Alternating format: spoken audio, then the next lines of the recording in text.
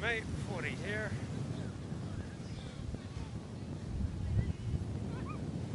I really should learn how to use this gimbal.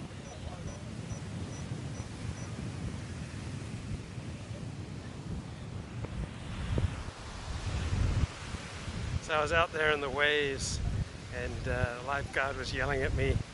I didn't even hear her. It must not have been very impressive because she came swimming out to check on me. Beautiful young woman, very fit.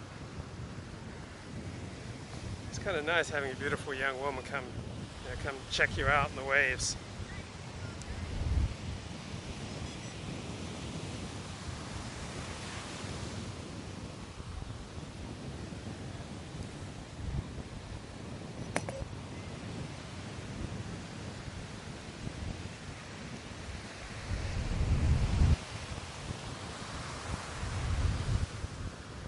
So I was walking on the Santa Monica beach and this big Roe v. Wade procession came by, like 150, like 80% women, 90% women protesting about Roe v. Wade.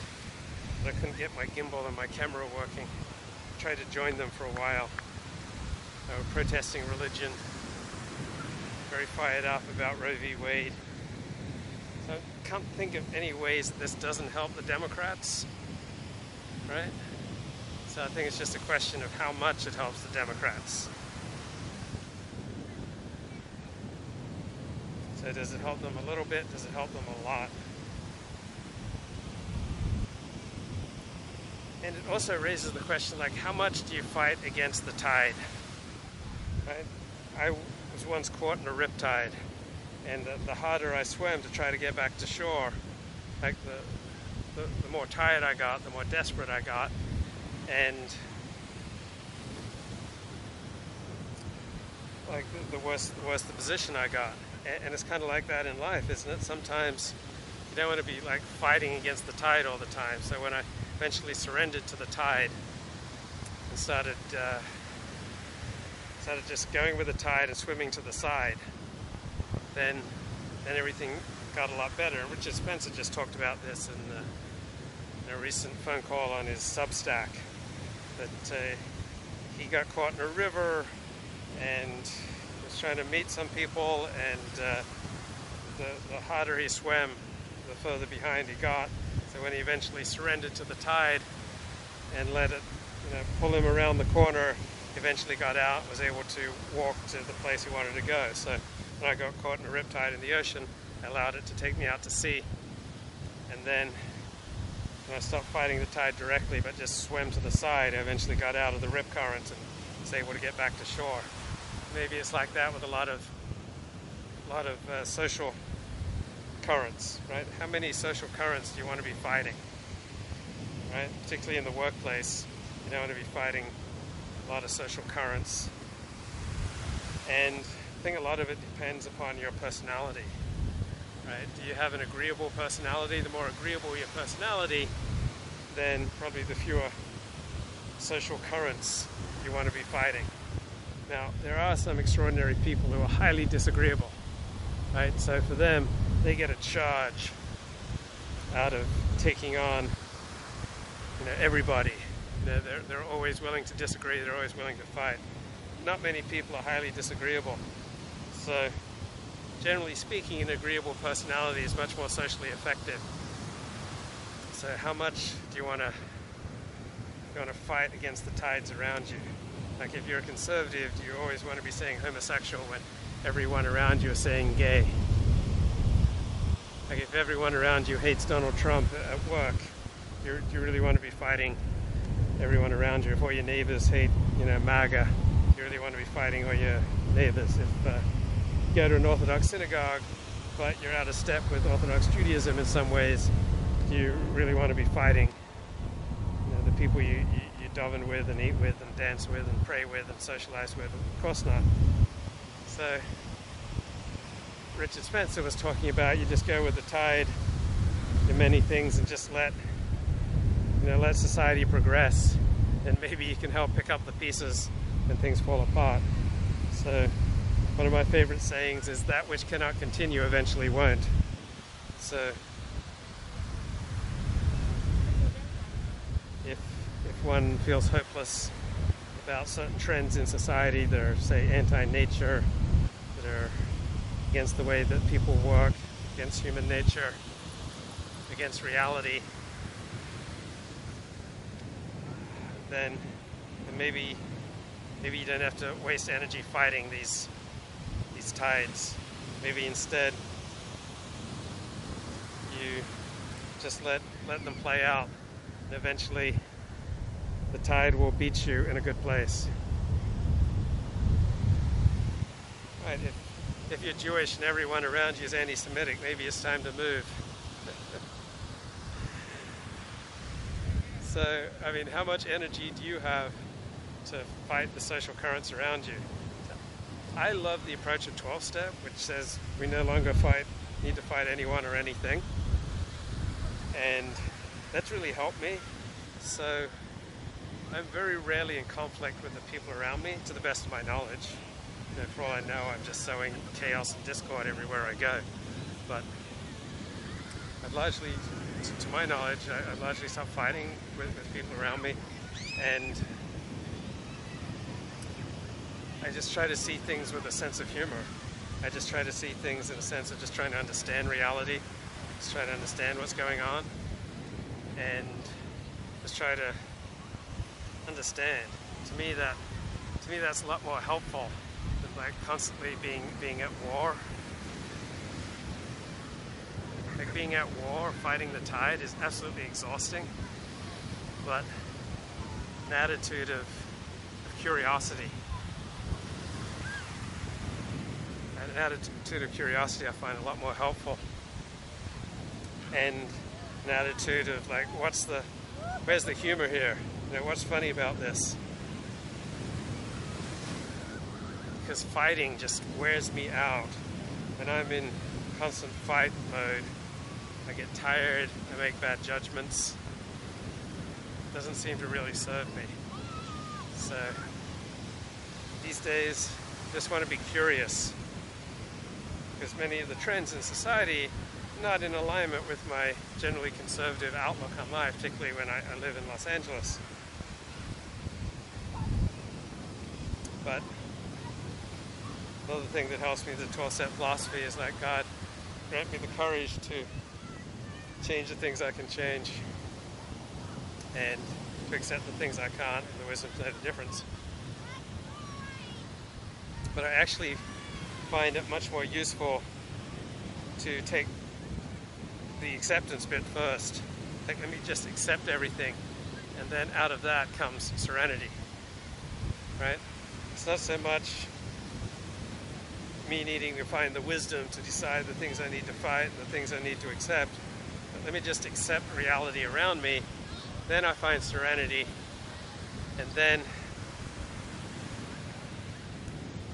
it becomes clear where I can appropriately take action. So I think we underestimate how much influence we really can have, as long as we don't go about it in a desperate or rabid fashion, as long as we don't demand that people pay attention to us, and we don't pressure people, right? We don't undercut people's dignity. We don't insist, as long as we don't expect them to change. But when we just share our perspective on things, or share the books we're reading or the podcasts we're listening to, then it's kind of surprising the impact that you can have.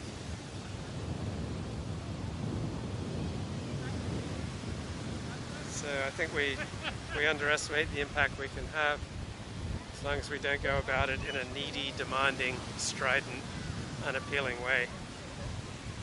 And then we do make a little bit of a difference in the world, have a realistic understanding that, yeah, we can affect people, but without demanding that people change or bend to our will. But how do you deal with the currents and the tides of modern society, particularly when you feel like most of them are going against you? and you feel like most of them are opposed to what you stand for. Like, how much do you fight them? How effective are you? How much does that weigh you down? Is that really in your best interest to be constantly at war with the world around you? So I guess Christians have the attitude, be in the world but not of the world. Maybe that's one perspective. Another perspective is to largely retreat into your in-group. Because if you have an in-group that you're largely in harmony with, then that's what I experience with Orthodox Judaism. I've got an in-group that I feel in harmony with. And so I'm not fighting my in-group over anything of which I'm aware. And so it's not tiring for me to spend time with my in-group. And so I just choose to spend most of my spare time with my in-group. And that way I'm not at war with the world around me. Yeah, to be in the world but not of the world. But that's helpful, but I think one has to find that in-group as well. Because we are in this world, and going through this world largely on one's own is just debilitating. You're just so much weaker. And so it's fine to go work a job with a bunch of people who say have perspectives on life that are completely antithetical to one's own, if you can then get recharged by spending the evening with your in-group. Or at least spending the morning going to synagogue, or going to a 12-step meeting, or going to a yoga class, or wherever your in-group is. You've got to get recharged, man.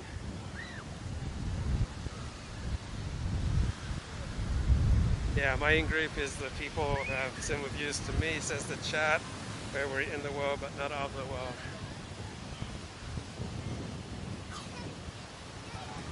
And then I find that we have a lot of effect on how other people relate to us and treat us. Right? So if you treat other people with respect and with dignity, they, generally speaking, respond in kind. And when they don't, we can distance ourselves. Right? So when people are disrespectful, we can usually distance ourselves and spend more time with the people who are respectful.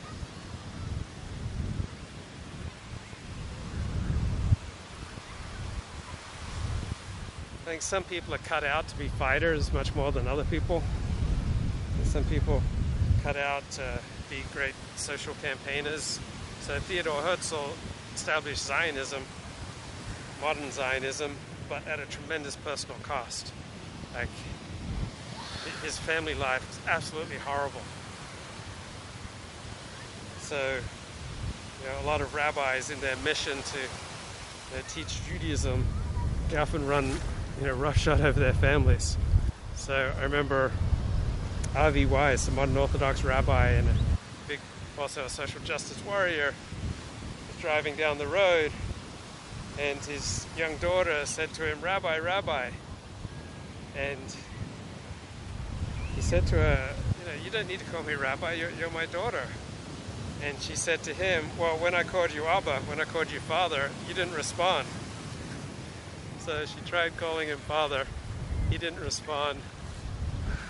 She only got his attention when she called him Rabbi. I think that's an amazing story.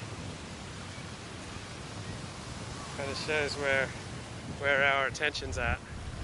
Like, we tend to be most excited and attuned to those parts of our life where we feel most powerful.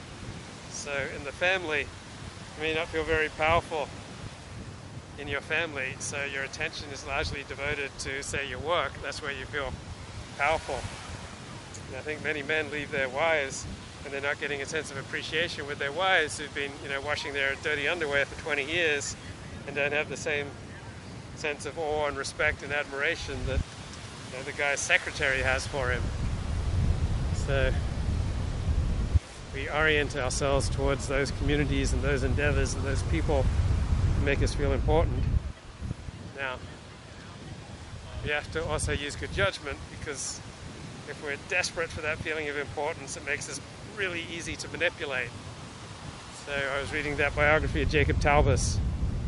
He had an incredible ability to manipulate people, maybe even played a role in several suicides. But Taubes didn't directly cause the suicides, but when we're so desperate for that acknowledgement, that feeling of importance, we can go off course.